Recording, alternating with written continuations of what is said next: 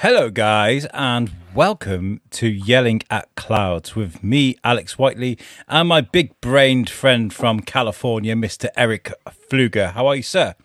I'm fine, but I'm not from California. Neither do I sound like Morgan Freeman. Did I say California again? Oh, my God, it's a reoccurring segment on the show. I meant Florida. Do you know why that is? It's because I was just chatting with David Raby again. Ah, cool. Here, I gotta shake the Freeman out of me. I'm gonna have to end up doing another voice this episode, and a whole lot of that. Why are you doing a voice like that, Eric? I don't understand. Oh, well, for one thing, why do I look like this? I'm not happy to look like this, do I? Oh, big burger. Why don't we have a little burger? I'm going to, in 3, 2, 1, we're going to have a quick change of scenery. 3, 2, 1, and boff.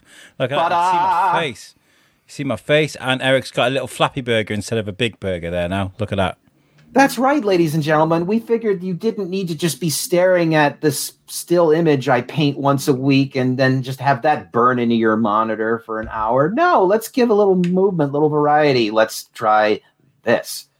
Yeah, but I'm not happy because I look like a burger, and you wouldn't be happy either if you suddenly were made to look like 2 all-beef patties, special sauce, lettuce, cheese, pickles, onions on a sesame seed bun.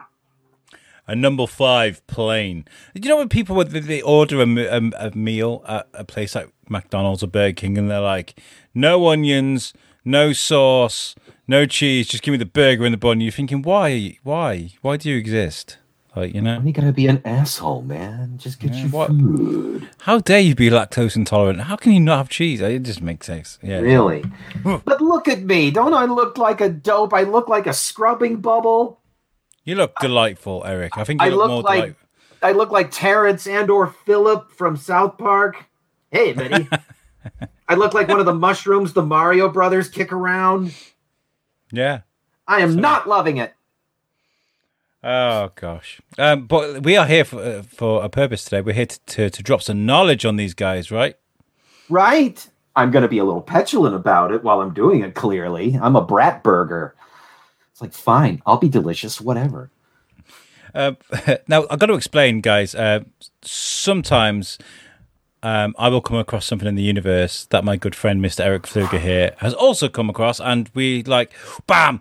We get excited about these things, and we're like, oh, that's got to go in the show. And one of these things recently was from a night where I was like, I'm gonna finish what's left in my bottle of rum. I'm going to put on a couple of movies. I'm going to stay up till like 3 o'clock in the morning watching movies. And it was a really good night. I think you should definitely invest in yourself that way every now and again. Anyway, so I found a beautiful movie called The Founder on Amazon, starring Michael Keaton. And it was literally, I had no idea what it was about. It was a case of, this movie's got 5 stars. It's on Amazon. It's got Michael Keaton in it. Where can you go wrong with that? It's got 5 stars. It's got Michael Keaton. So I threw it on. And that's the lucky draw, I guess. That's what you do sometimes, and it paid off because the film was fantastic. It sure was. Where does this movie come into your life, Eric? When did you see this?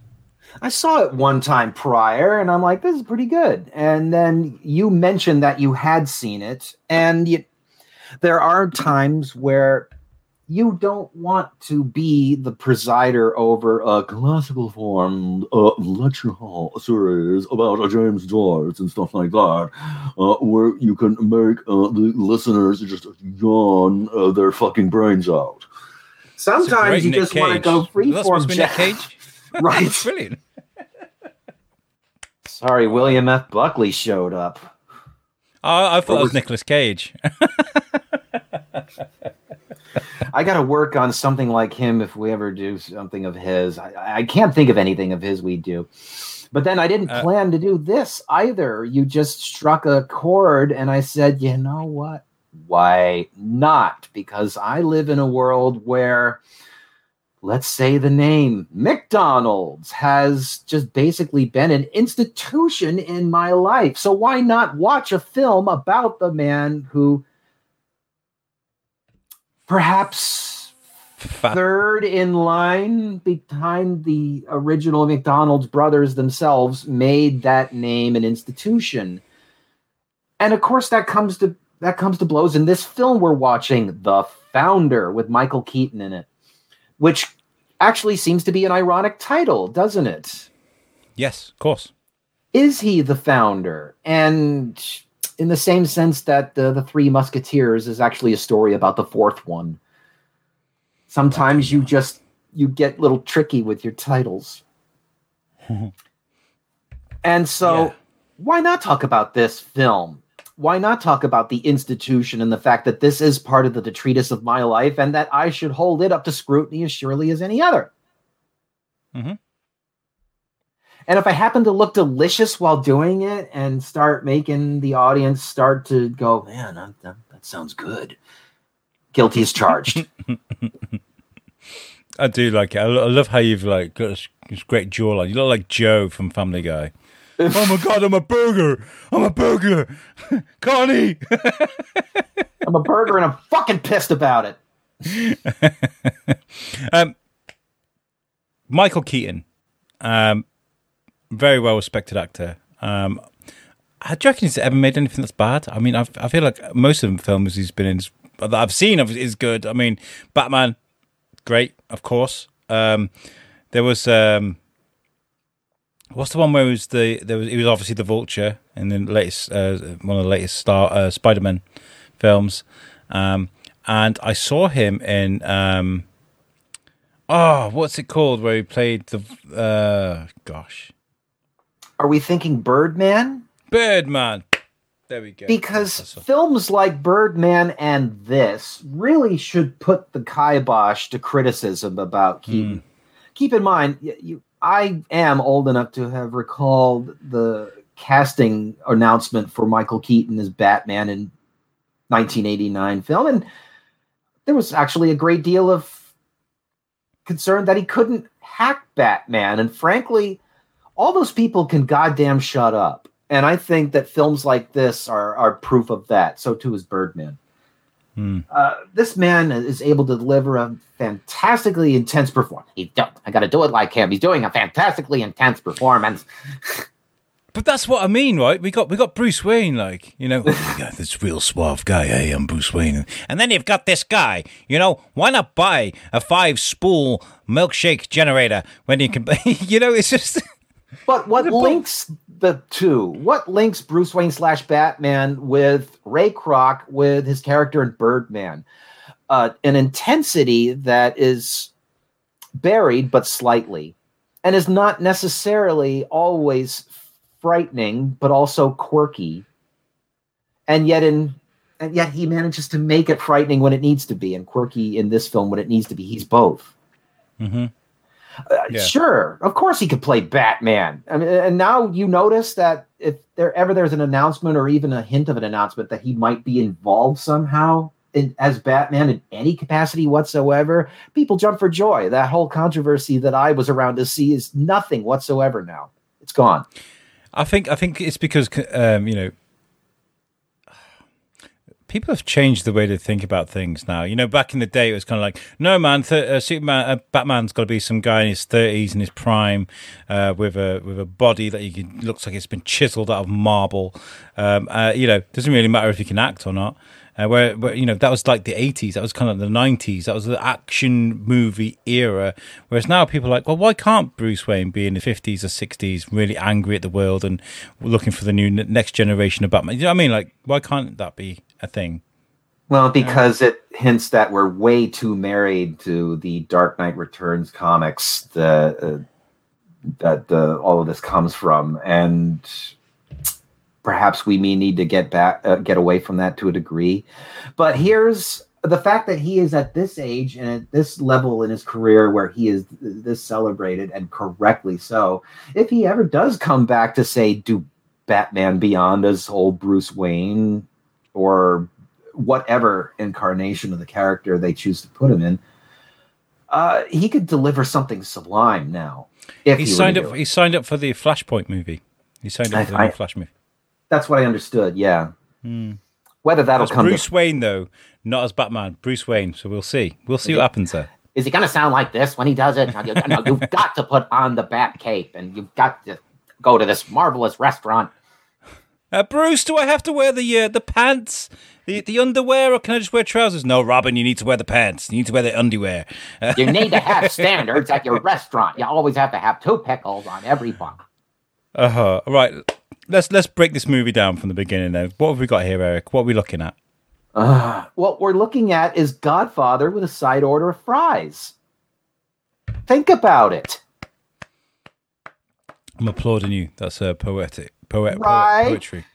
Here's what we've got here. If you really want me to say, if we're going to go back to Joyce for a moment, and go back to the lecture, this is definitely a piece of static art, even though there's aspects of it that make you attracted in the sense that you clearly want the burgers you're being made to look at for 2 hours. And there's also aversion-based kinetic art aspects to it, in the sense that you're being told that you shouldn't like this person, despite the fact that you've been made to sympathize with this person for an hour prior to that. At the end of the day, this is a tragedy in the sense of a Michael Corleone style tragedy. When he wins, he loses. Because, okay, he's situationally won, but he is ethically and morally lost. Yeah. I see that. But because he wasn't that guy at the beginning. He wasn't that guy. I'm torn between, no, he was that bumbling idiot, and no, that is all an act. It was kind of like he was a predator waiting to find the right prey. It's something perhaps more human than that. It's good to play on those levels, yes, but I perhaps understand Ray Kroc in a certain sense. Here's a man in his early 50s, and pardon-moi, I ate too many burgers. He's a man who has, at most, a moderate level of success. But there is something in him that is not able to accept that. That is not enough for him. And he is frustrated. At this stage in his life, he has tried too hard for too long, been disappointed too many times. That is a backstory which the film at least sort of paints in broad strokes in the back of our minds for us as he's trumping from place to place going, I have these milkshake mixers. Mm-hmm. Small wonder that the moment he finds out that there is one restaurant out of God knows how many he schleps around to that buys not one mixer at a time, begrudgingly, but not only 6, according to the first order he's told about, but they're like, no, better make that 8. Well, what the hell? I gotta take a look at this. What the hell else am I gonna do? The man is frustrated beyond belief. And as his wife, Laura Dern, and we will get to her, correctly points out, he is frustrated, and his frustration bleeds over into every other aspect of his life, and he's toxic. He's not necessarily a predator dressed as a clown. He's a desperate man that is willing to pull other people off the plank of wood so that he can stay alive rather than drown. Yeah.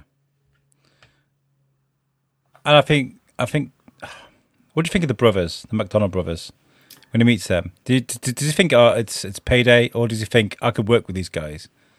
With these guys? Adorable.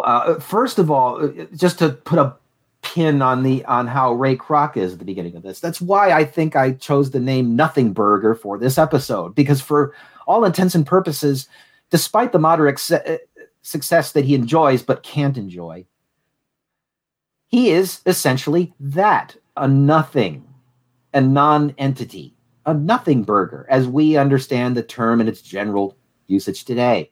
He wants to be more than that. He wants to be somebody.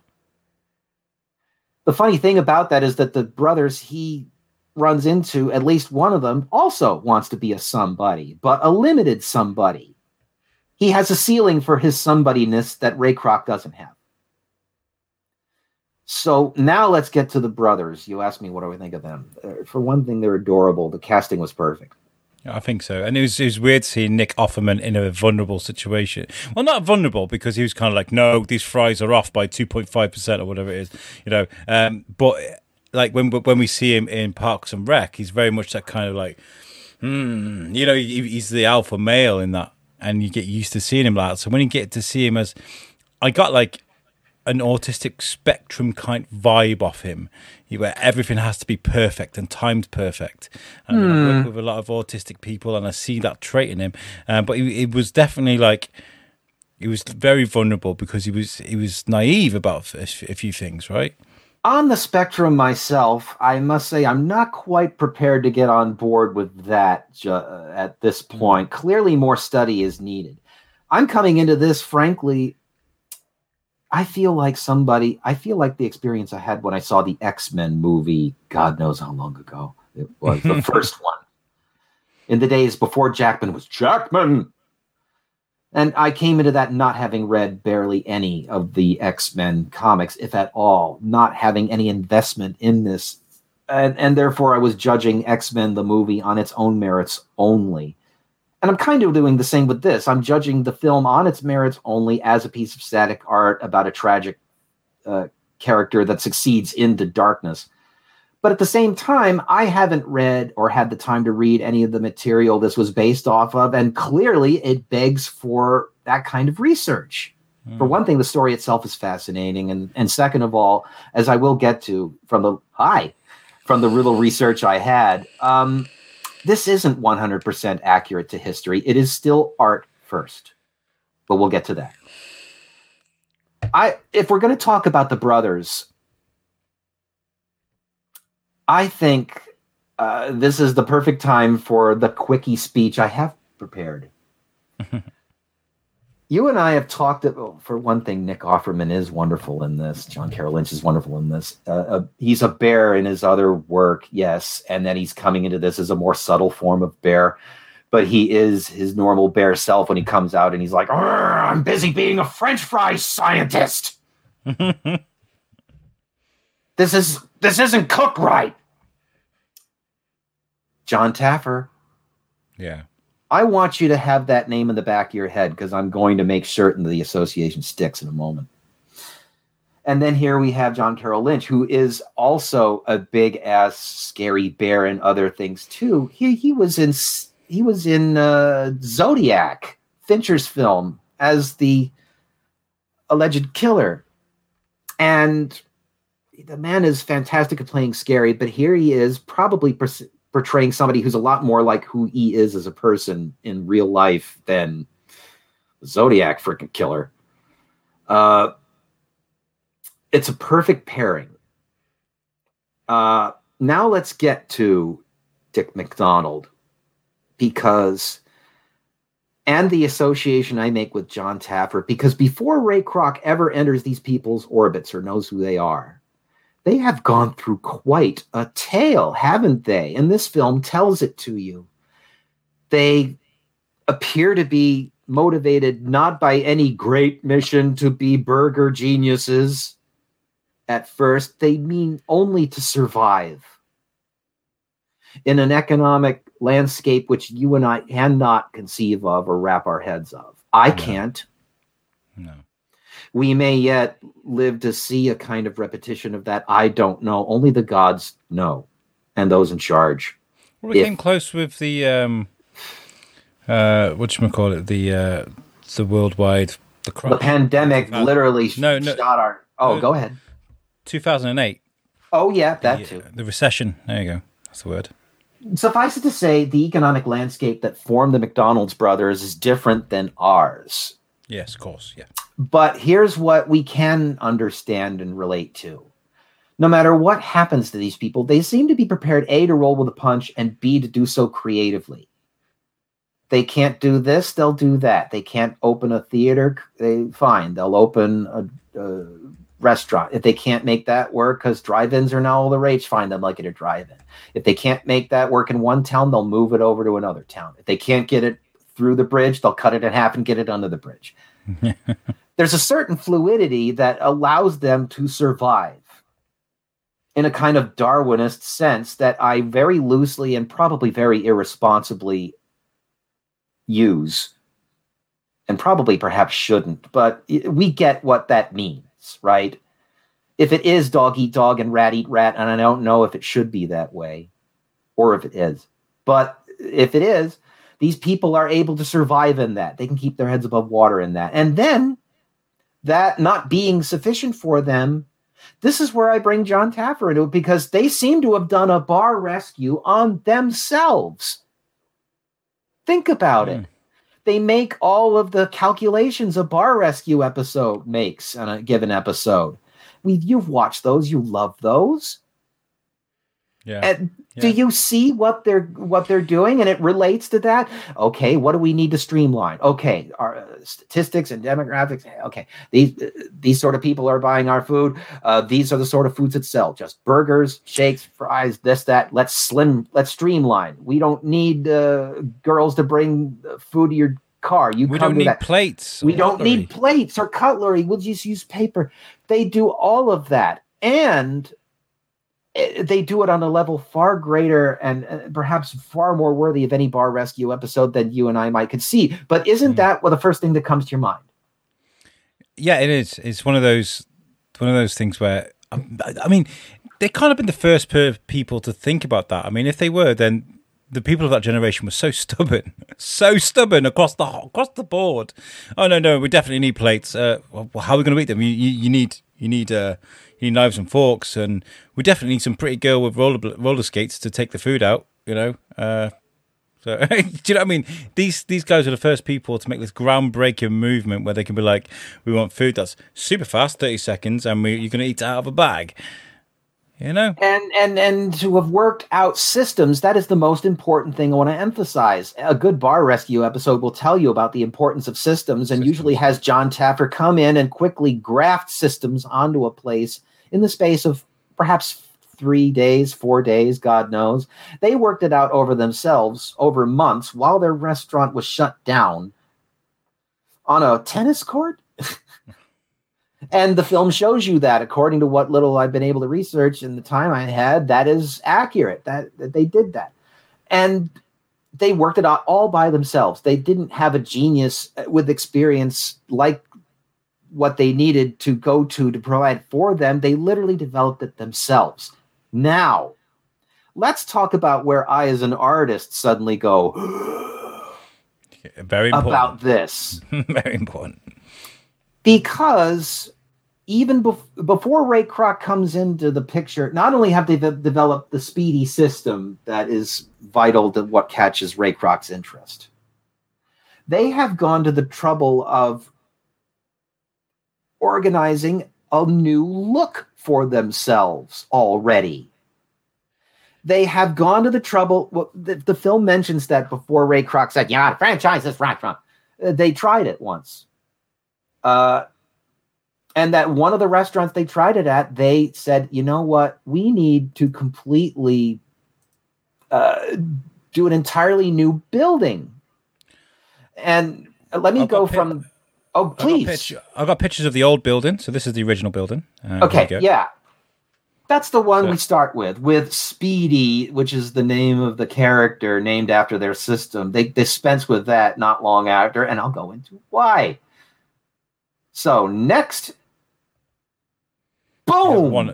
Yeah. The story of those arches right there need to be gone into. So I hope you don't mind me indulging myself by doing so. Oh, please do. I have to. I'm an artist. This is what strikes me. And in order to do this on the quick, I've had to basically defer to Wikipedia. I'll do that now and then. In April 1952, it says they decided they needed an entirely new building to achieve two goals. They have to further the efficiency, in which they put in stone all of these improvements and systems they were working out. And they needed a more eye-catching appearance to generate a call to action, as Jon Taffer likes to put it, to make a guy that is walking down the street, otherwise not intending to stop, and then stop. Eye-catching. In other words, aesthetic arrest. But a kinetic form of that is meant to first hold you and then draw you in and then go, I wanted that. Every voice I'm doing is now Michael Keaton's voice. I want that. whatever's in there.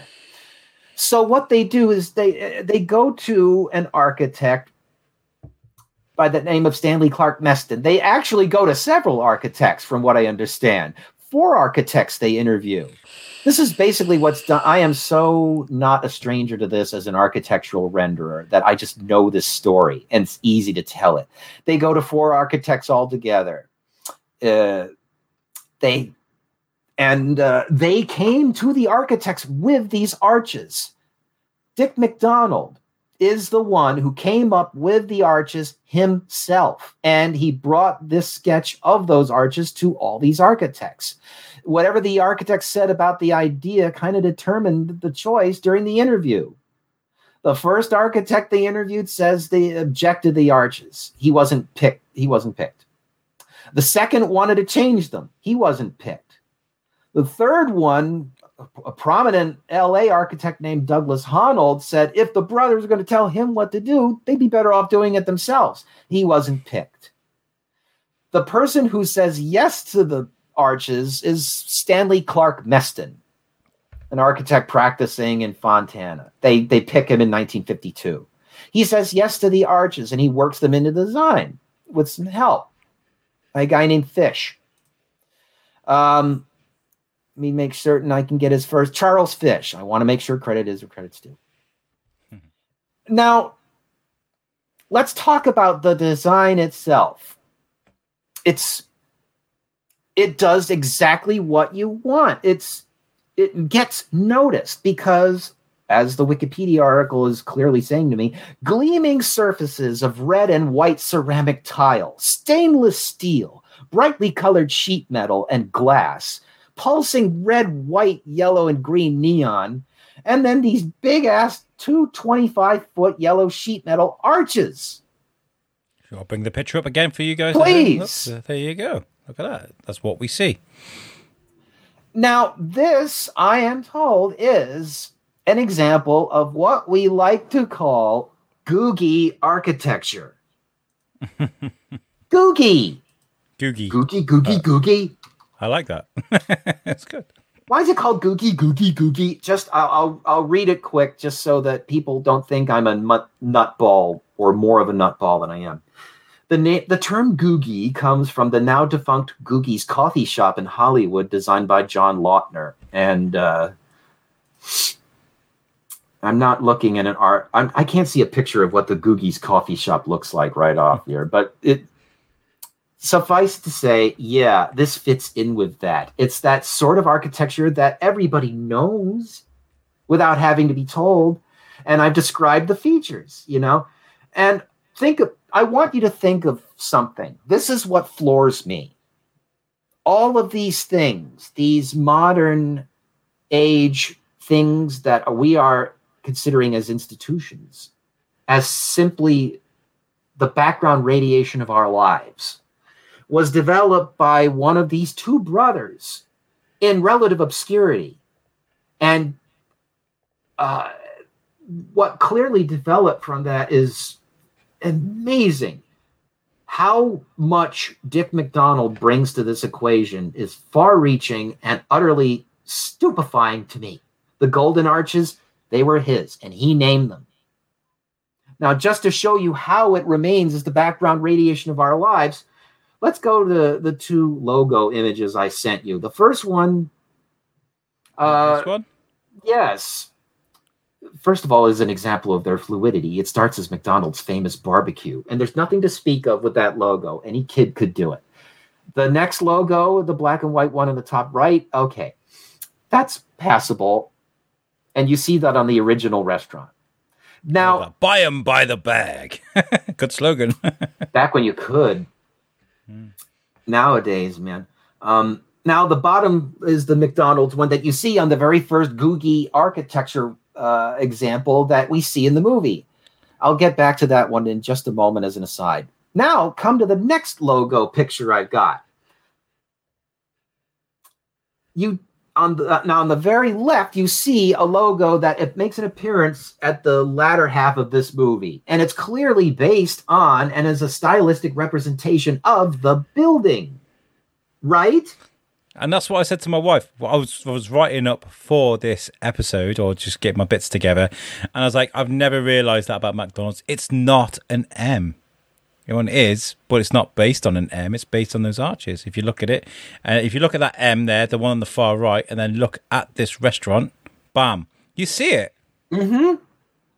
Now, you see the makings of it, and it evolves further from there, and of course becomes, well, yeah, it could be an M. Why not? Did Dick McDonald see that at some point? Other people have to be creative and add and contribute to something.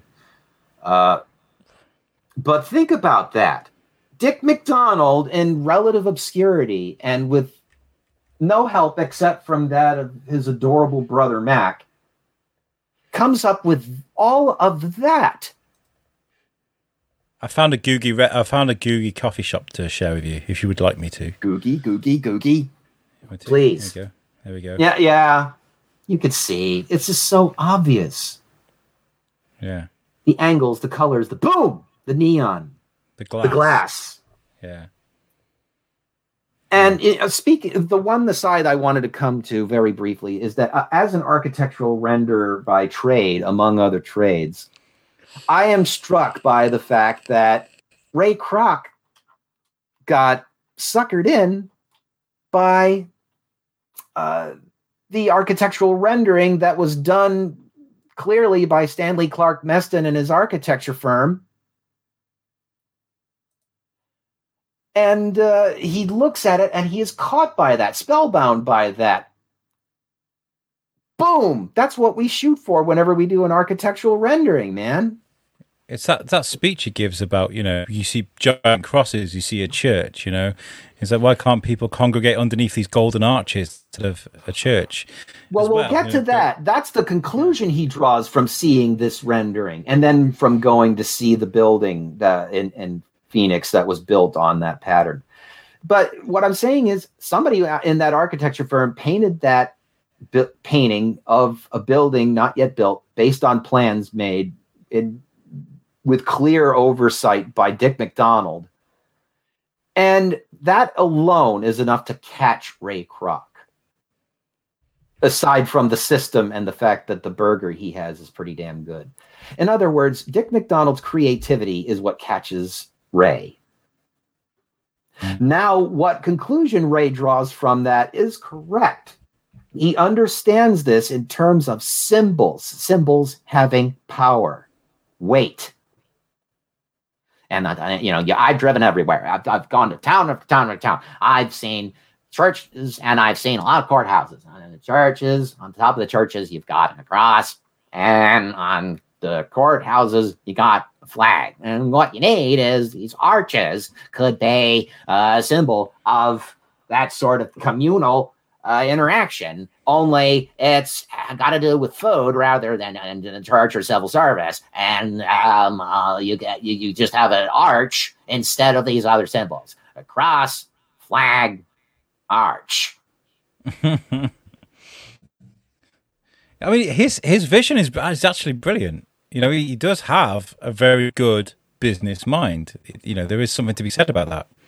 He is right, and the point makes it clear that the cycle continues. At some point later in the film, he runs out of ideas, and the person who bails him out is another person with another creative idea, Harry Sonneborn, who says, no, it's about real estate, not about food.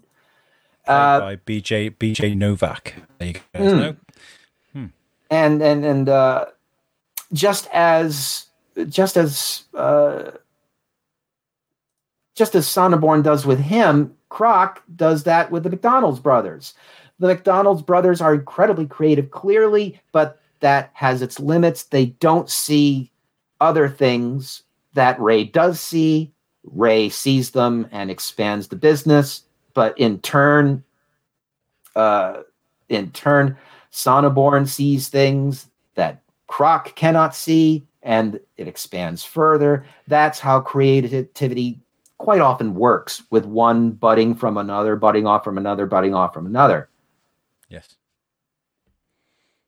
it's funny that I'm seeing the film in terms of creativity when this is business, but tell me that creativity has nothing to do with business. Me and you had a great conversation in the week. Me and Eric do this. We have good powwows where we sit on the phone for a good hour and a half. And I was talking about graphic design as being some of the most important. And Eric is of course the master. Graphic design is some of the most important art out there because it's got to be kinetic art. It's got to show people the way. If you're going to create a logo for something like McDonald's, it's got to be something alluring, right? Mm-hmm. As I said at that time, advertising art is kinetic in that its purpose is to move you to desire what the advertising art's presenting. I am learning on this show. I'm learning, and I hope the listeners are too. There we go. But what I've said also is that the rules are blurred when it comes to that sort of thing, and that initial spark moment that catches you before drawing you in is static, not kinetic. It holds you in place. Wow. In other words, it stops you from doing whatever the hell else you were doing that day and makes you go, oh, wow. And then when you've taken in the wow and absorbed the information presented in that wow, however long that static moment is, you take it in and go, oh, it's about something that I want now. I think I'm going to get it. That is kinetic. You're now moved to go, I'm going to get it. Yeah. Or I'm going to run away from it. That's didactic / aversion based. But we get there when we see Ray Kroc being a bit of a bastard later. It's both attracting and averting. So it is kinetic. Well, but overall, when get together, it's static. That middle logo there is the McDonald's logo from when I was a kid, right? That's when I was a kid. And I see that on a bag or on an advert on a bus or something like that or on TV. And I'd be like, I really want a cheeseburger. Keep this up for a moment for a couple reasons. But yeah, now here's why. First of all, magnificent choice of yellow in the backdrop. It matches perfectly, and it matches perfectly with the red live little thing in the upper left corner that may or may not be apparent later. Also, red and yellow. One thing I remembered sticking out to me from one Bar Rescue episode is John Taffer saying that in terms of color theory, red and yellow stimulate food sales. He says, think of how many food establishments use red and yellow. Not just McDonald's, Burger King, name them. Yeah. Wendy's, list them. Yeah, Wimpy. Wimpy. Can you name a chain off the top of your head besides the ones I have that's red and yellow in it? Sonic. Yeah, there's lots. Yeah. And the point I'm trying to make by saying all that is to establish all of that may very well have been, for all I know, the invention of Dick McDonald via the architect Stanley Clark Meston and Mr. Fish. That's bizarre, but true. Big things have small beginnings. So God knows where we are in the story at this point, because I had to just go vomitous regarding design, the impact of logos and all that, and the fact that as an architectural renderer, I respond to, oh, somebody made an architectural rendering, and it caught Ray Kroc, and for that, we have all that came afterwards, including the fact that I can buy burgers and make myself look like burgers. Wow. But in terms of... Sorry, I didn't mean to interrupt you. Go on. I found a Wimpy in Illinois that looks almost the same as that original. This stand here is so similar. Let's see it. Okay, I'll bring it up. You keep talking, and I'll do it. Well, okay. Oh, gosh. It's bizarre that I've completely derailed the train of thought, and all the passengers are either dead or horribly injured. And no, but this is the point, though. We're talking about art here, and like McDonald's set a trend. They set a trend, and we want to get in on this, So it's important. But it also comes back to perhaps one of the base principles of this series is like, can Eric Pfluger actually get something deeper, thoughtful out of a fucking cheeseburger? Burger, motherfucking watch me. I'll play this tuba. I'll play it with a side order of fries. Well, I mean, what is graphic design? What is this kind of design? What is it? It's a shortcut into making money, isn't it? You see something and you relate straight to, I want to buy so I want to buy that. I want to part with my money, and give it to you because of how great this looks. And look at this Wimpy. Gorgeous. You know. Now, is that outright Googie, or is it perhaps a kind of neo Googie? I don't know. I'll have to look it up and research. It looks kind of modern as well, doesn't it? You know, very much. It's gorgeous. Hungry yet, everybody? Yeah, I haven't eaten yet today. Do you have a favorite kind of hamburger? I mean, do you prefer it like the thin and crispy on the edges, say Steak and Shake, Five Guys kind of burger? Or is it more of a big freaking fat and meaty burger that just sends juice running down your arms and you don't give a shit?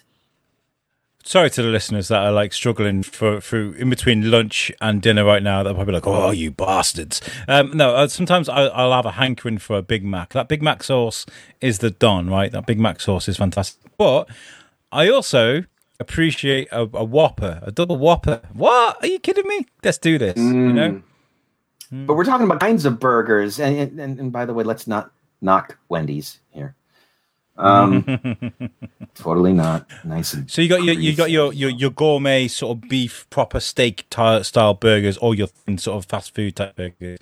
I think if you just in a mood just to fuck up your life just for about half an hour and then pick up the pieces later, it's definitely a McDonald's. If you want to go out for a meal with your friends and have a couple of pints, or even with the family, pub lunch somewhere, a nice big greasy burger is exactly what I need. Yeah. Full confession here. Both last night when I watched it in order to bone up, and the time prior to that when I watched it, I couldn't watch it without eating McDonald's while watching the film about McDonald's. Eric said to me, by the way, when we were planning this, he goes, "I'm going to make sure I've got McDonald's on the table whilst we're recording this." I thought that was really funny. Could you just imagine you like dipping into the fries? Just, really good.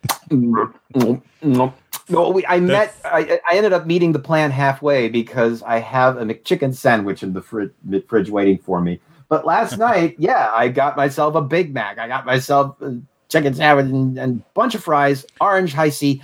Talk to me, Michael Keaton. Speaking of Michael Keaton, great segue. I noticed a change in him as soon as he met Sonnenberg. Soon as he realised that there is a way to take this from the McDonald brothers, as soon as he realised there was a plan in place, that's when The Bastard came out. Do you agree? Well, although, according to what I've read, real life depicts it somewhat more amicably than the movie paints it.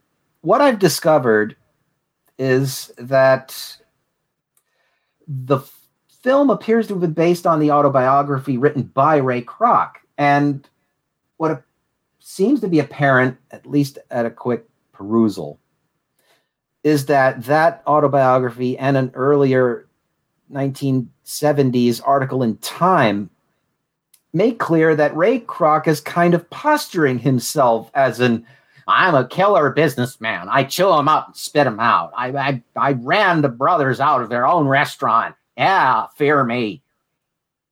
But it turns out not necessarily to have been the case.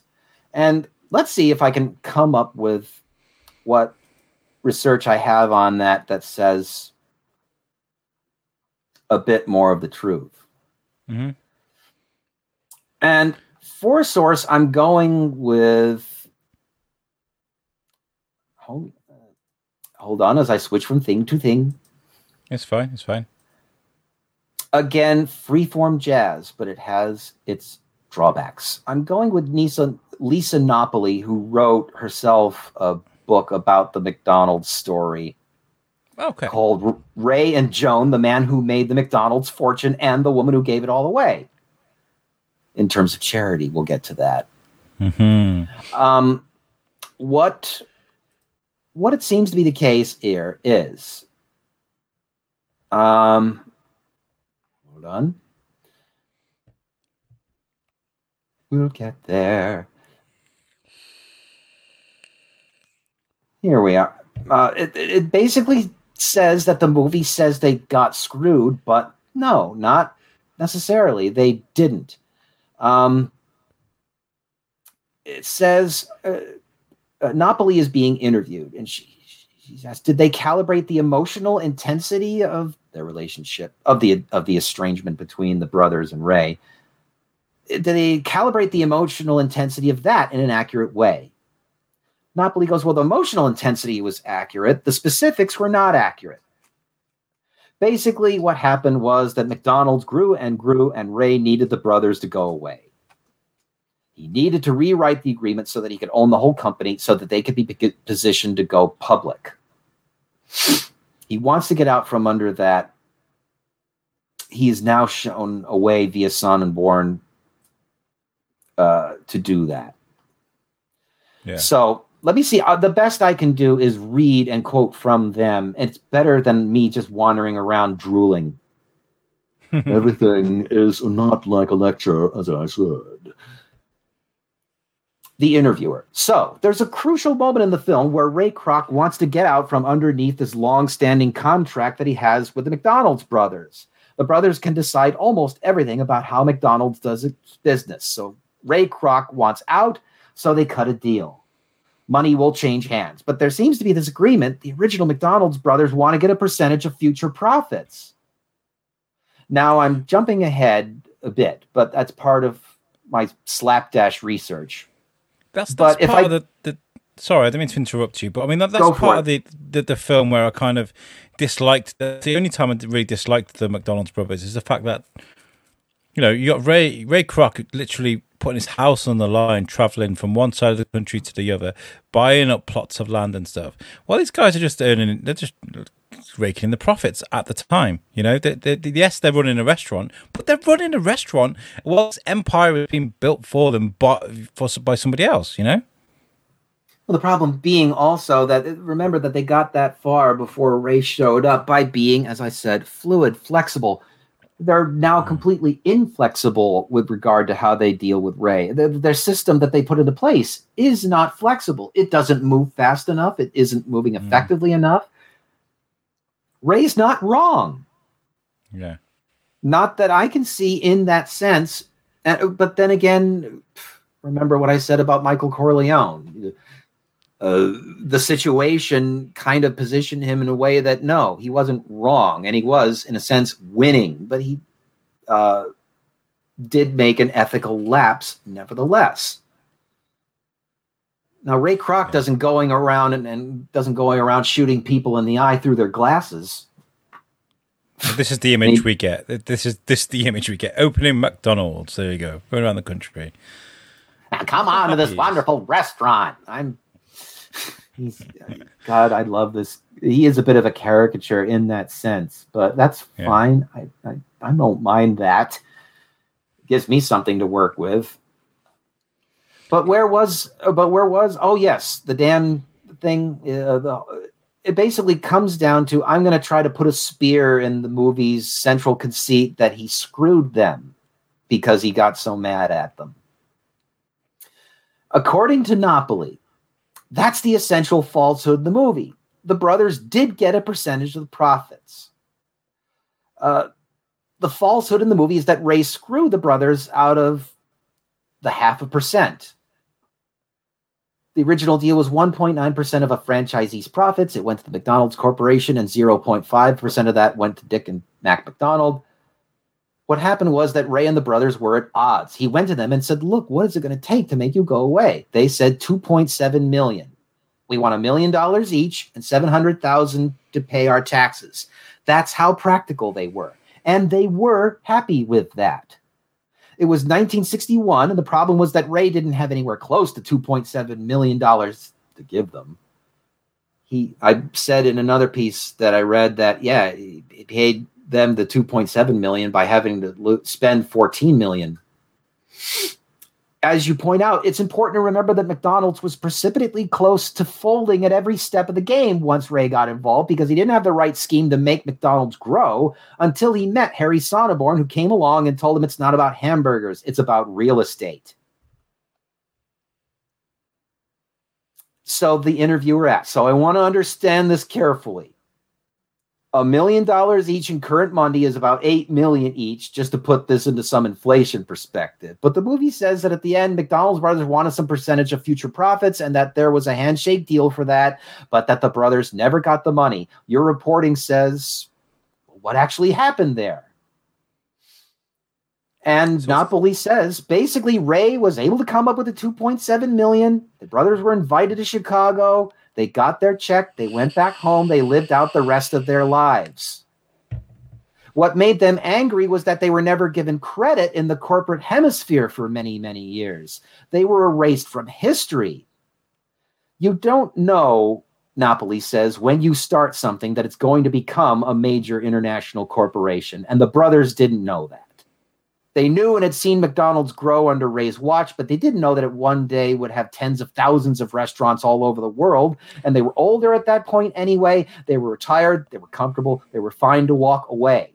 Now, that's not to say that Ray wasn't a tough guy and Ray was ruthless, Napoli says, but he didn't screw them out of 0.5% of royalty.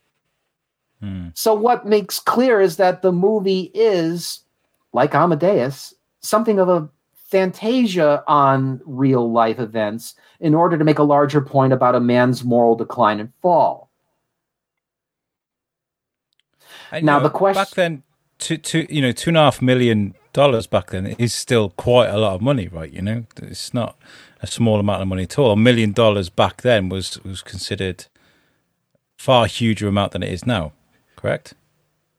Most certainly, and I think we're looking at it through the lens of the creators of Superman didn't get their due for a long time. You know, a lot of people do get screwed. And by the way, the McDonald's brothers themselves were so leery of being screwed that that's what made them to have that ironclad agreement that Ray wanted to get out from under in the first place.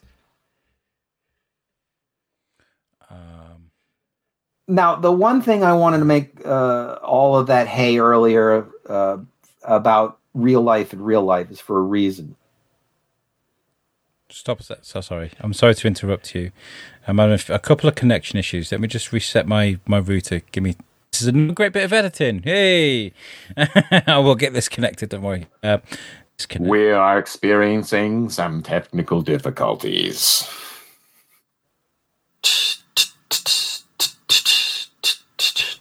Hello. I can hear you now. It was my headphones. My headphones were dying. There we go. Hello. We're still recording. So what I'll do is 3, 2, 1. Yes. And so we're back. So, yeah, $1 million was worth a lot of money back then. Correct? It was. And inflation translates that into substantially more. God only knows how much. But okay, I floundered around a little bit before reading facts to the point where I just lost my breath. And I ended up doing that mostly because I hadn't pre-planned, because it's free-form jazz today here on Clouds, and also because I ended up wanting to make a larger point, which is, okay, according to what research I have been able to do, Ray Kroc didn't screw them in the way that this movie presents it. Mm-hmm. And so the question is that good? Should we be happy with that? And the only reason perhaps we shouldn't be is because I know at the back of my head that most people won't undertake any further research. They will be content with going, okay, this is how McDonald's got started. Fine, I'll move on. Ray Kroc screwed them. The brothers were freaking burned. Yeah. So I guess if you're a history buff like me, that's a bad thing, because you want people to have at least an accurate rendering of what actually happened, because Lord knows we are living in an era where we see what happens when people don't have accurate renderings of history relayed to them, or indeed anything else. But still, should I be that guy? Am I yelling at a cloud when I say that? Because in the end, can I make the same critique about Amadeus? Well, actually, yeah, to a certain extent I could. But then does that matter, or should we just accept Amadeus as what its creator says it is, a bit of a fantasia based on history? Same here with the founder. I mean, to go on a tangent, it's a bit like the Bob Kane Bill Finger argument with Batman, right? So that too, yeah, he was uncredited for so many years, and then all of a sudden, people are like, hold on, wasn't there a co-creator of Batman and Bob Kane? Bill Finger. Yeah, I wanted everybody to see this marvelous comic book, and he's playing everybody now, including Bob Kane. He could probably. Michael Keaton is Bob Kane. But yeah, it feels like that. It plays into that archetype of screwage, and that's why we respond to it. And it certainly paints Ray Kroc Corleone as a crabapple, doesn't he? Yeah, and he does change, because that's one of the most stunning things I found about Keaton's performance is he does start off as that bumbling idiot, and he suddenly, as soon as he meets the financial expert, and he explains that he can actually make something for himself, he just changes. He becomes that monster, and it's displayed in this one of the most brutal scenes I've seen in a while. And that's the scene when they're having dinner with his wife, and he's picking through the carrots, and then you just see them just not even, they're not talking, they're just munching on the food, and he just comes up with, "I want a divorce." That is a carrot-heavy dinner, man. That is, it really is. That's definitely a post-war meal. That is, and I want a divorce. That's it. And she looks up like, what? Two observations from that. First of all, yeah, it does feel sort of like this man's version of Michael Corleone closing the door on Kay, as he does twice in those damn movies. But then it also speaks to a problem I have with this film, and it does have its problems, and that is that Laura Dern, God bless her, is given very little to do on the page. You do understand her character. She is just long-suffering, as I said, to be the wife, or I should say partner and or support system of a creative person is very difficult. It's not necessarily one to be envied. She isn't in an enviable position here. Yes, he is a creative person, albeit frustrated until, as Kevin says, the creativity of one person inspires others. But Laura is just left with so little to do, and God only knows. If I'm saying that this is a Fantasia only partly based on history, then it isn't necessarily obliged that she be just so demure in this. If Page says that she is, what is there is what she herself brings to it, not what the page brings to it. And I think it's kind of typified by this scene. She can deliver more emotion or more power or something greater than this, but she is so defeated by this point that she is in shock, and then just utterly deflates. Now, granted, this film is filled with little moments like that where it's subtle acting rather than broad or gross acting. But I don't know if it served the scene that well. It's nothing but quiet at that point, and you kind of just feel that she deserves to say, "What the fuck? You fucking burger person!" But it's like that scene, when they're talking about the divorce. Divorces can be very difficult. Was she going to be owed? And he's like, she gave the house, the car, everything. And they talk about the business, and he goes, she's not going to get a dime. As long as I live. Wow. That's how much he hates her. That's how much he hates her. He's like, she's not going to get a penny of this, because all she's done for the whole process is whine and moan. It's just brilliant. I have a feeling that ultimately, if I could boil Ray Kroc as depicted in this film down to a simple sentence, it's that he has been frustrated, hindered, not kept down necessarily, but this is more than just a sentence. He's a man that has felt weak entirely up to a certain point. And when he finally has something that allows him to feel a sense of strongness, he holds on to it and is willing to keep that. And if he has to throw every other aspect of his life that is a hindrance out of this way, he will do it. And I think that plays into the fact that he, in his autobiography, in this Time article I mentioned, really attempts to beat his own chest and paint himself as, I'm a badass business person. It is publicly expressed strength coming from an inward sense of weakness, I think, that makes him go, it's dog eat dog and rat eat rat, and I'm going to chew you up and spit you out, and I wouldn't help anybody. I would make them drown if they were drowning. And if you can't be like that, you're out of my way. If you can't help me and be a support, help me, I want a divorce. Or I'll buy you out. Or whatever. There's a certain arrogance as well to him that is embedded into him early into the film when he's he's trying to get franchisees from the club, these white collar people that have just seem to have a fortune and don't really care about the details. It's all about the details. And, they mess up. They put lettuce. And when he's waving that piece of lettuce at the guy, I'm just like, oh my god. But that's true. Like he's got that. And they're like, dude, I'm retired. I just needed a place to park my money.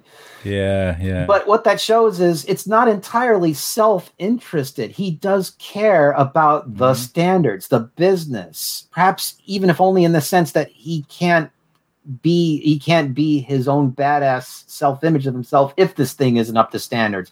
I can't be a badass if this burger looks like shit. Yeah. I can't be Burger Trump. Burger Trump. If there's garbage lying around these golden arches, and if there's a bunch of like greasers and punks hanging around this place.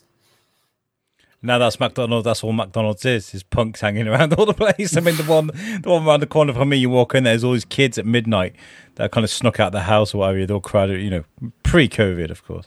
But you pointed out something. He's arrogant. That ultimately is his single flaw. It's his tragic flaw. That's what makes this a tragedy, and it's what makes this art static.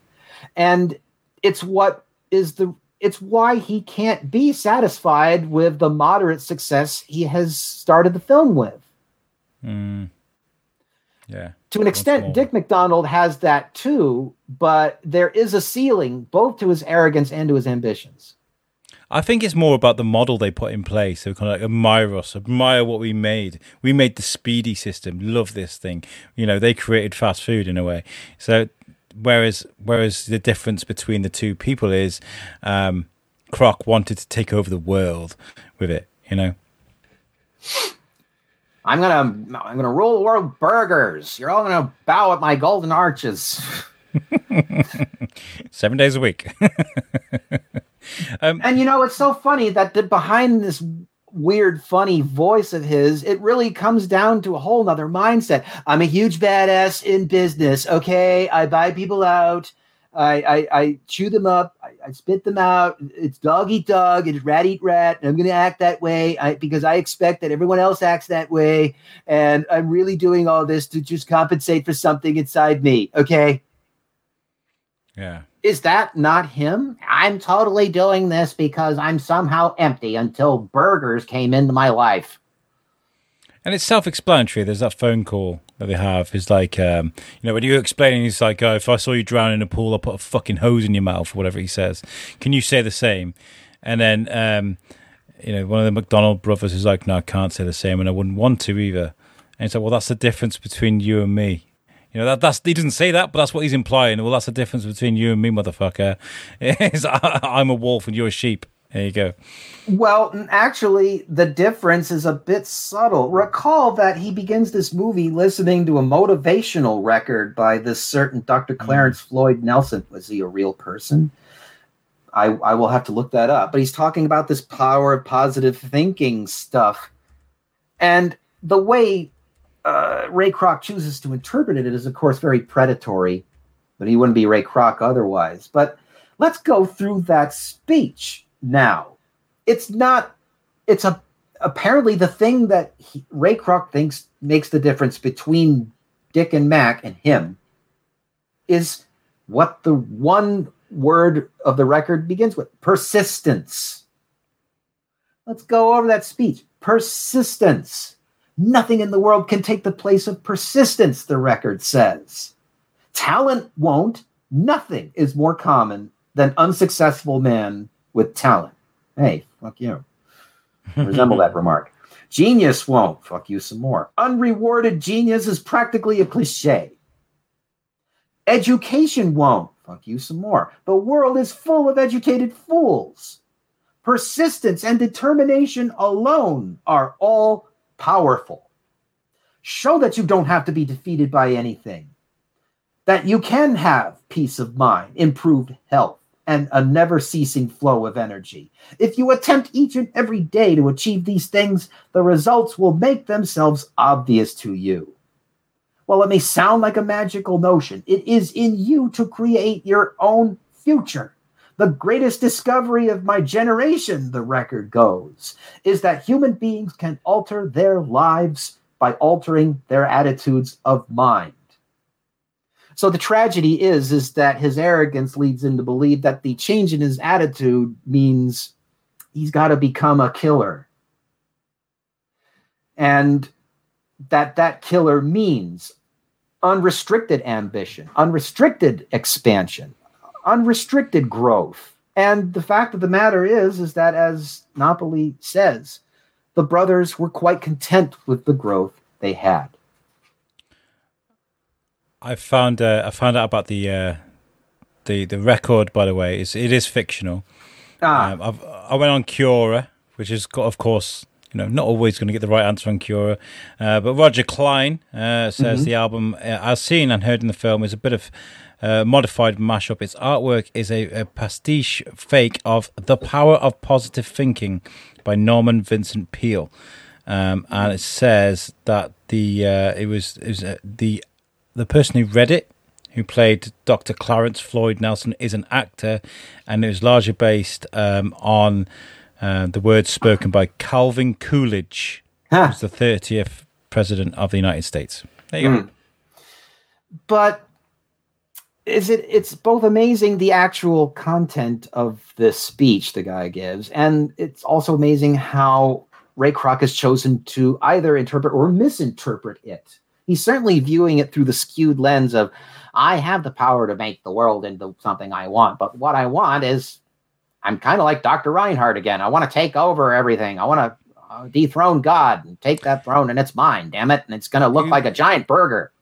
He wants a big old slice of that pie, doesn't he? It's the American dream right there. That's what he wants. But here we are, though. All of the thing is, that strikes me is that, yes, it's about fast food. Yes, it's about real estate. But these things are actually, it's about creativity. It's a creative notion that Dick McDonald brings into this. It's a creative notion that Ray Kroc contributes to this. It is even a creative notion that Sonneborn brings to this. Creativity is the thing that powers this engine and moves it forward. The engine simply happens to sell burgers. And as well, one of the most important facts of this is the milkshakes. The milkshakes are a huge part of this, because obviously Dick and Mac want to have traditional food. It's a milkshake. It's got to have milk in it, And so, obviously, to save money, Ray creates these powdered milk, or finds these powdered milkshakes as introduced to him by Joan Smith. And, they try to sell the idea of these milkshakes to the McDonald's brothers, and they're like, absolutely not. No word. They're not doing it. And he undermines them and starts distributing them nationally, apart from to the McDonald's brothers restaurant, which I thought was a right kick in the teeth. And that caused a lot of friction throughout the movie. But, it says afterwards, it comes up with the subtitles that eventually McDonald's started selling real milkshakes again. I was just like, wow, after all that, I should like to taste one of these powder milkshakes just to see. I mean, it's not necessarily presented to me in a way that I would want because the damn milkshake temptress playing the piano comes over with, I've got these powder milkshakes. And she slowly and salaciously stirs it. Sorry. I'd teach you, but I'd have to charge. I drink your milkshake. I drink it up. I wonder how much of that was true, though. Did he send a box, a nicely presented box with one sachet? Yeah, they come in strawberry now. Fuck you. Yeah. I must. That's one of the weaknesses of freeform jazz format here, because Lord knows if we had time to research this, we probably could have answered that. Oh, funny you should say, Eric. I've got a time machine in the back here. Let's go back and find out. Lee. We've had time to research now. I wonder. I mean, it would certainly have prevented my just babbling off interview text for 10 minutes and boring people. But what this leaves is, listeners, is room for discussion. So if you do know something about this movie, if you do know any facts that maybe we're wrong, then write into us. Let us know. We go to the USUK fan page, USUK Facebook page. Email us. USUK. That's more like it. USUKglobal@gmail.com. Drop us a line, and we'll bring up your your facts in the next show, and we'll discuss it genuinely, because we don't know everything, and that's the important thing. Even as big as Eric's brain is, it doesn't hold all the knowledge of the world. So let's discuss. That's important. It's more like the hamburger than you believe. It's just a bunch of chopped meat in there. Look at him. Beautiful. And a sour expression. I want to give a good shout out to John Lee Hancock as well, who's the director for this film, because upon researching for this film, his history and the movies he's directed. Let me just read out the movies he's directed. So we've got the Rookie, The Alamo, The Blind Side, Saving Mr. Banks, The Founder, The Highwaymen, and what's the little things here that he's got? You just floored me, because you bring up Saving Mr. Banks and you kind of just back-ended into the other point that I granted was bringing up earlier to a degree, but Saving Mr. Banks just reminds me again, we are now at this point in our culture where characters that invented the things that are the cultural background radiation of our lives are now being held up for fictionalization. Mm-hmm. Ray Kroc, the man who helped give us our hamburgers. Walt Disney, the man who helped give us some aspects of our childhoods. Goofy. Oh, hi. And now all of these things are being held up for cinematic portrayal, and with star power behind them. Michael Keaton is Mr. McDonald's. Tom Hanks is Mr. Walt Disney. All of that. Are you not struck by that? Speak to this guy. I'd love to speak to this guy. Have you ever seen The Blind Side? It's such an amazing, powerful movie. No, I'll have to. It's really good. I'd recommend a watch, but I'd love to speak to this guy, because to be able to direct someone, like to go up to Michael Keaton during this and to be like, you're trying to sell milkshakes, but just be an idiot. Just be really like, and then turn up the volume a bit, like, don't actually tell these guys to go fuck themselves, but say it in your facial expression. Do you know what I mean? It's talent, real talent. I'm stuck now with the image of Tom Hanks as Walt Disney. Perhaps one day we may do a sort of companion episode to this nothing burger of an episode by doing that. And I've never seen Mr. Banks. I've never seen it, so I'll have to watch it. I wonder if I'll feel obliged to actually watch Mary Poppins afterwards, or beforehand, indeed.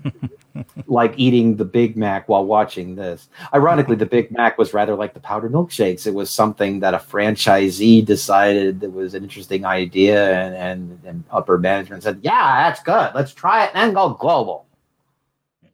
Nationwide.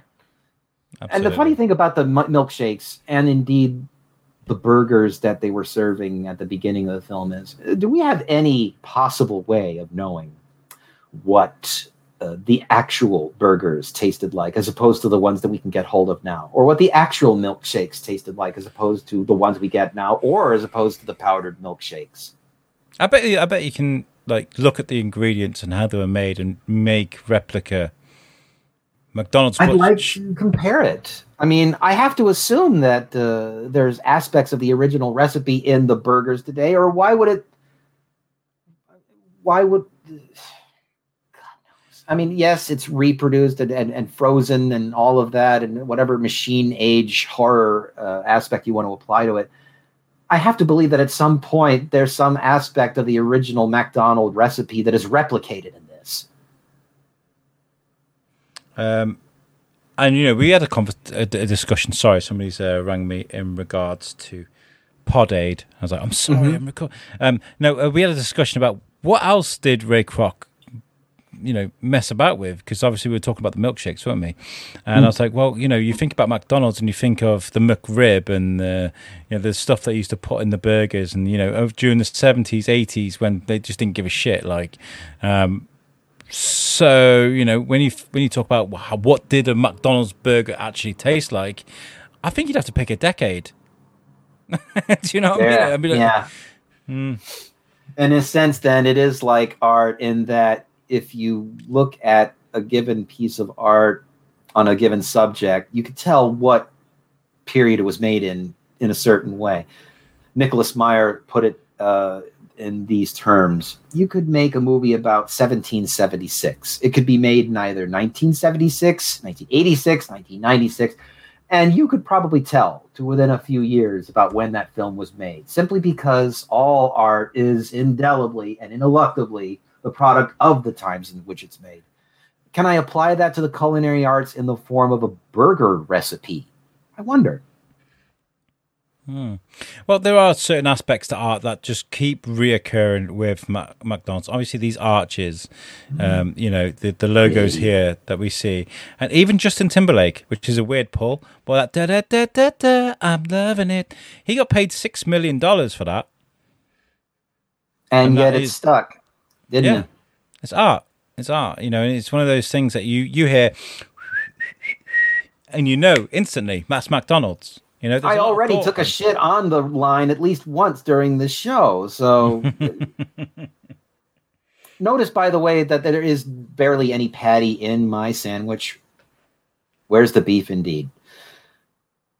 Yeah. So what I wonder is, this film has a great deal of ambiguity as to who is quote unquote right, isn't it? He's clearly in the wrong as to the way he treats his wife and people in general as a person. But in terms of policy, is he right to want powdered milkshakes? Are the brothers wrong to not want it? Is he wrong to want flexibility in the agreement? And are they wrong not to want flexibility? Is he wrong to have it be real estate rather than burgers? And are they wrong and wanted it to be burgers over real estate? And, you've got to you do have to look at the time as well, and the period of which this all happened. You're talking about a guy who, when he was young, was an ambulance driver in World War One? He was an ambulance driver, or World War Two.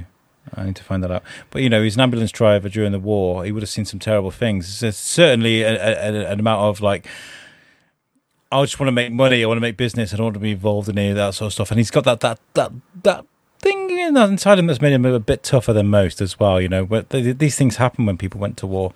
So you do have to look at the period as well when it was made. These are tough sons of bitches that have seen an awful lot. So when it comes to the dog eat dog thing, there's no sympathy there, because there's a lot of people in their way of that success. So and the brothers understand that as well as anyone to a point, because, as I said, they are survivors. They figured out how to at least survive, if not moderately flourish, before Ray Kroc showed up. And they were made that way partly because it's a tough world, so to speak.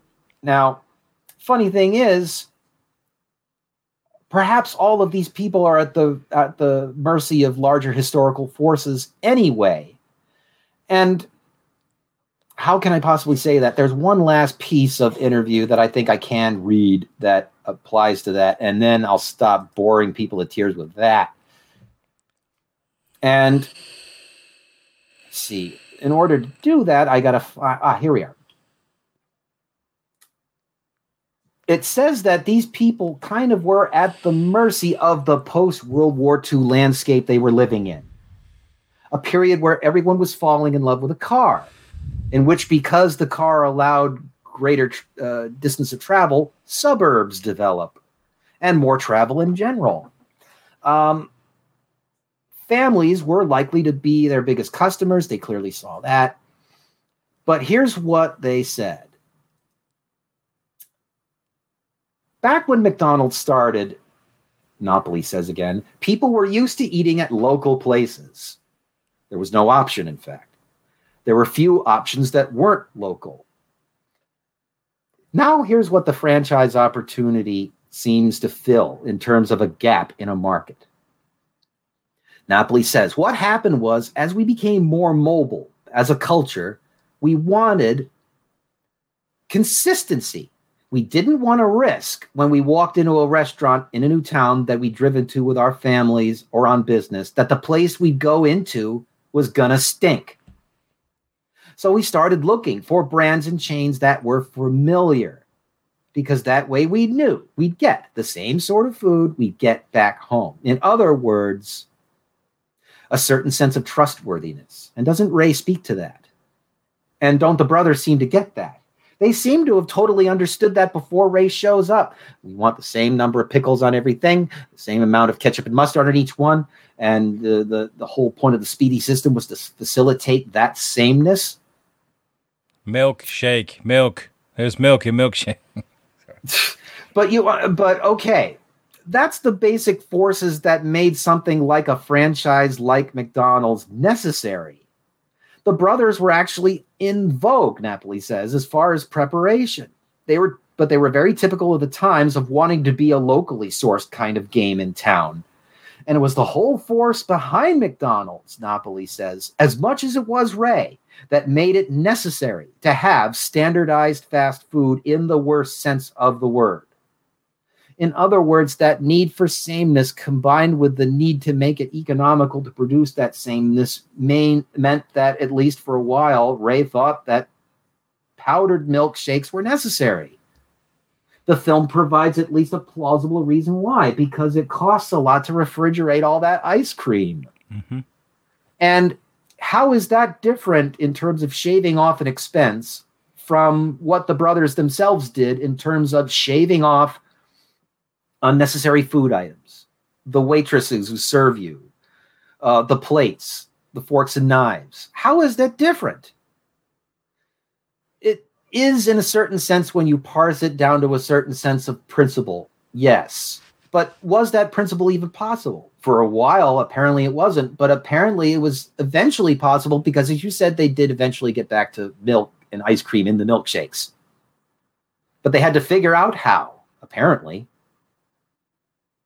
Or perhaps a third way was eventually found. I don't know. I'm not the milkshake scientist. The ice cream machine, doesn't it? That keeps churning it around. That's why the ice cream machine's always... Yeah. Technology tends to solve problems, and Ray Kroc saw this as technology solving a problem. Were the brothers being old-fashioned sticks in the mud? Had they gotten entirely too used to having that level of George Lucas control? So to speak, so that when Ray's like, God damn it, I can't get this business functioning in a way that brings in any money. This thing is so unreactive and won't move fast enough because they want written permission for everything. Of course he'd jump. So you see, the damn milkshake is not the damn trigger. It's simply, well, it may be the spark, but the gasoline was spilled for a while. Yeah.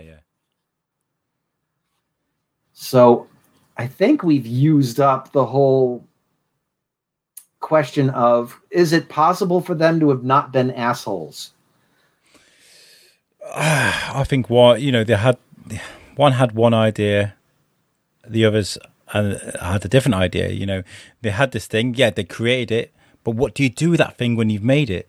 You know, and that's the back end two that we have there.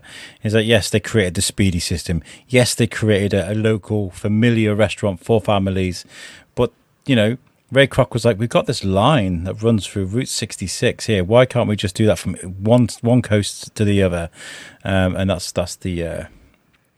the ongoing debate between them throughout the whole movie. And I got to say, this movie definitely deserves the 5 stars it got on Amazon. And, you know, I was going to say, go and watch the film, but we've ruined the shit out of it right now. I mean, still watch it if you haven't watched it and you've listened to this podcast. But I do hope that you've actually gone and done the homework before you've listened to this podcast and you appreciate what we've done here, because Eric is very expertly, again, taking us through a clumsily. Movie. No. We've done a great job, I think. You know, I watched this movie last week, listeners, and we've put this amazing podcast together with all these great bits of artwork. You know, look at that. I mean, look at those arches. You can't tell me those aren't. They're pioneering in fast food and imagery. But it's art. It is architecture. It is culture. In its way, and it is something and it is a thing that has impacted your life, and we really must give Dick McDonald and his brother Mac a bit of propery here, as the film does, for correctly thinking that all of this was something that would work. The yellow arches working, the use of red and yellow as a color scheme, all the Googie architecture. The systems, the food, the standards, the far-seeing things of all of this, which points to an even greater thing that Ray Kroc and the brothers and Sonneborn all seem to hit on. Creativity is simply a matter of seeing something in your mind that others cannot, and then rendering it in physical form somehow. I want to know who the big bald bastard was who stood in a boardroom meeting and went, yeah, you know, the yellow and red and the green, we need to change to like brown and orange and green, and we want wood everywhere. That's how we're going to do McDonald's now, because that's what all McDonald's looks like now. It's just these earthy colours, you know, which is great and everything. But, you know, you don't look at a McDonald's restaurant the way they look now and go, that's a McDonald's, I'm hungry. It's not striking. It doesn't like catch your eye. It's kind of like, yes, the logos do, but when you look at a McDonald's these days, they're very earthy, dull sort of colours, you know? Indeed. I'm quickly scrolling down to see at what point the golden arches were gradually phased out, because they indeed were. But the logo, as I said, is still there. That's not changed. In that sense, the arches are still there, even though the architecture, generally speaking, is now this sort of weird brick cubist nightmare of very garish color choices. But we talk about red and yellow stimulating food sales. Was that scientifically based, or did Dick McDonald just decide aesthetically that red and yellow might work, or indeed the architects decide that strictly on their own as a creative inspiration, and just that gradually became associated with food over time, as Ray Kroc predicted it would? Well, it's done them no harm. You know, nobody's gone, oh my god, McDonald's are in deep trouble, they definitely need to make more money. Like, it's still pumping up, you know. What was it? They feed 1% of the whole world every single day, it says at the end of that film. Now we have to check what the global population is in order to get a sense of an actual number, but consider what that means. An arch, God knows, everywhere. The name McDonald's everywhere. And by the way, one last point that Ray seems to make, and I'm watching it on my monitor while doing it, is that he says, McDonald just sounds American.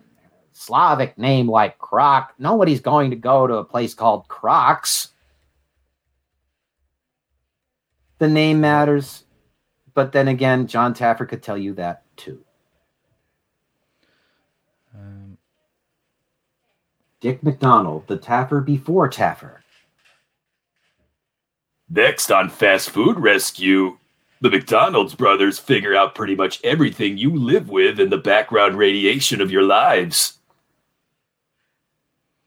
Okay, so I've got a world.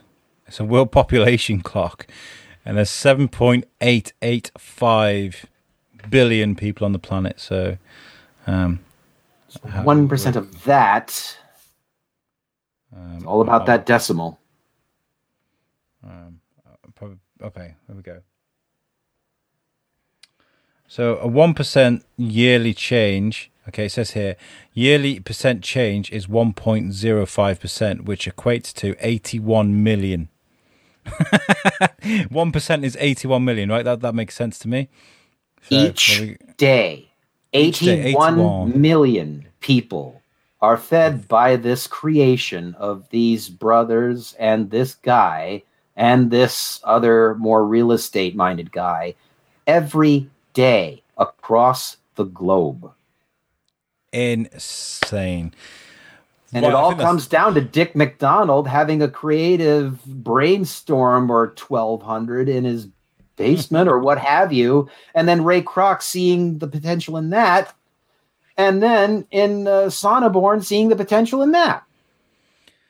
Yeah, it's not just creativity inspires creativity in others, and the result is that 81 billion sons of bitches are fed burgers every day. Fantastic, isn't it? Small beginnings.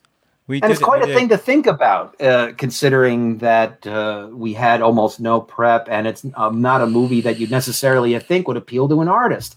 Turns out Burger movie appeals to an artist. There was something I could play in this tuba with a couple of like fart moments where the tuba just goes. But I think I did okay. You did a great job.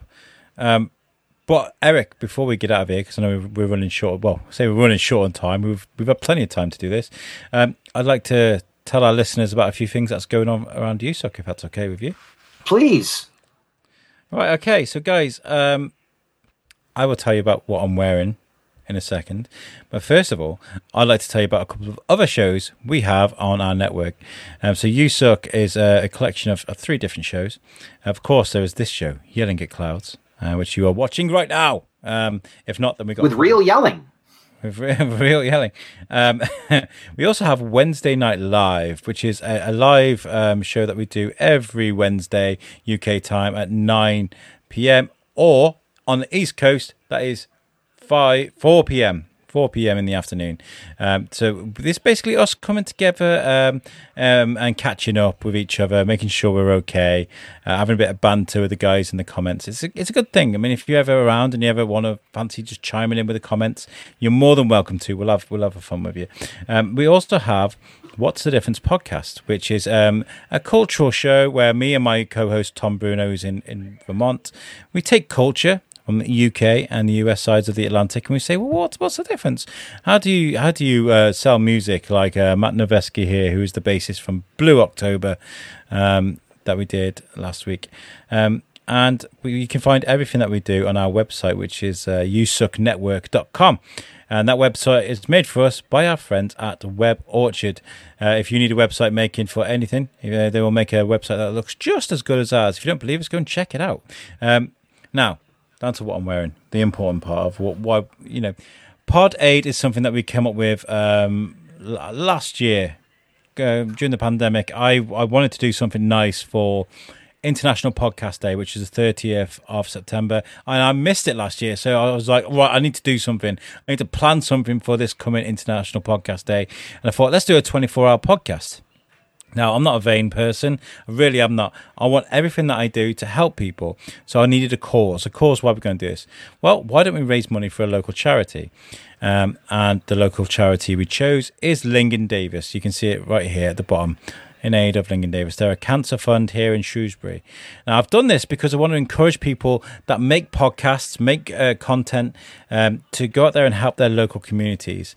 And we've put this together. It's very ambitious, but we're doing it. Thanks to our main sponsors at Reach. They're running our marketing, our PR. They made these great logos that we've got right here. Look at that, So on the 29th of September at 9 a.m., we're going to go live. We're not going to stop for 24 hours. We're not going to stop till 9 a.m. UK time on the 30th of September. We have our venue thanks to Shrewsbury Town, the community. We're going to use their Reach Community Hub. We have our websites, obviously, thanks to Web Orchard, and Reach are running the marketing and PR in the background. We have some great guests lined up. But what we need now is donations. So if you want to sponsor an hour of this great event, please get in touch with us via the website. There it is again, usucknetwork.com, or you can email us at usuckglobal@gmail.com. We're selling sponsored hours for $140, which equates to £100. And for that hour, you'll get your logos brought up on the screen, and we'll be like, this hour is brought to you by such and such, and we can play promotional videos and stuff, and you'll be helping a great charity too.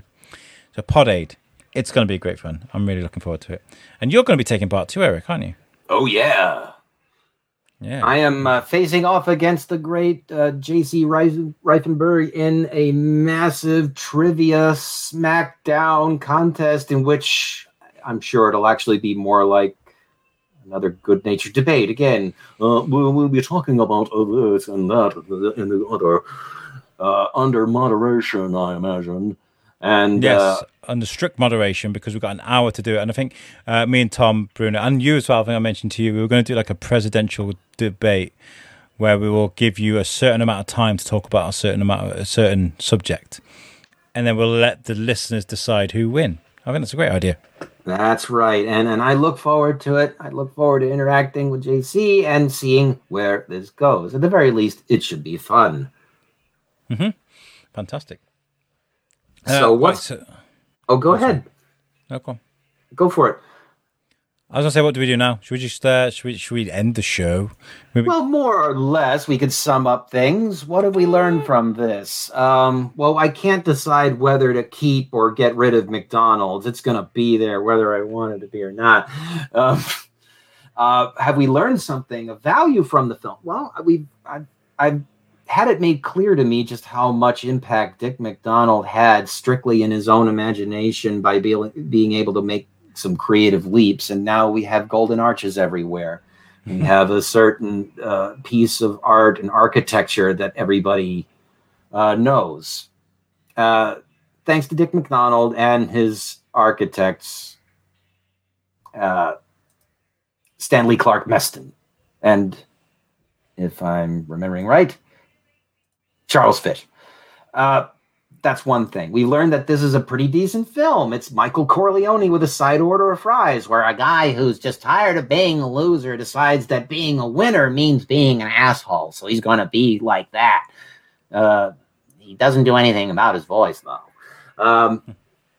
We've learned that this is actually a legit piece of art, and the fact that it's about burgers and or real estate or both doesn't change that. It's in the end about characters, motivations, and clashes. And that's pretty much it. What can I follow that up with next time? I guess we're going to talk about Sam Carvel, and we'll see me looking like an ice cream cake. So, because I really want to know the origin of Cookie Puss. I think I've learned an awful lot just watching this film and then going over it with you. It was actually a nice little treat, because after I watched this film, it was one of those films you watch and you think about afterwards. You're like, I was drawn in, regardless of you saying, "Oh, let's do the show about it." I was drawn in by Keaton's performance. That that kind of bumbling idiot to the "I'll put a fucking hose in your mouth" kind of thing. But he's still doing it with the idiot's voice. Like, "I'll fuck you up. I'll chainsaw you. Don't make me cap your ass." It's like a little tiny poodle barking. But there was bite in that bark. Yeah, there was. By the way, we have strawberry now. Fuck you. Well, Eric, you've made me hungry now. You really have made me hungry. I'm starving. Totally. And what can I say? I've got a McChicken sandwich in my fridge now, too. So what can I say other than thank you, Alex, for allowing me to bumble my way through another episode of this. And now, considering that I've made myself and you and presumably the audience utterly famished, I'm going to go grab a little bit of lunch.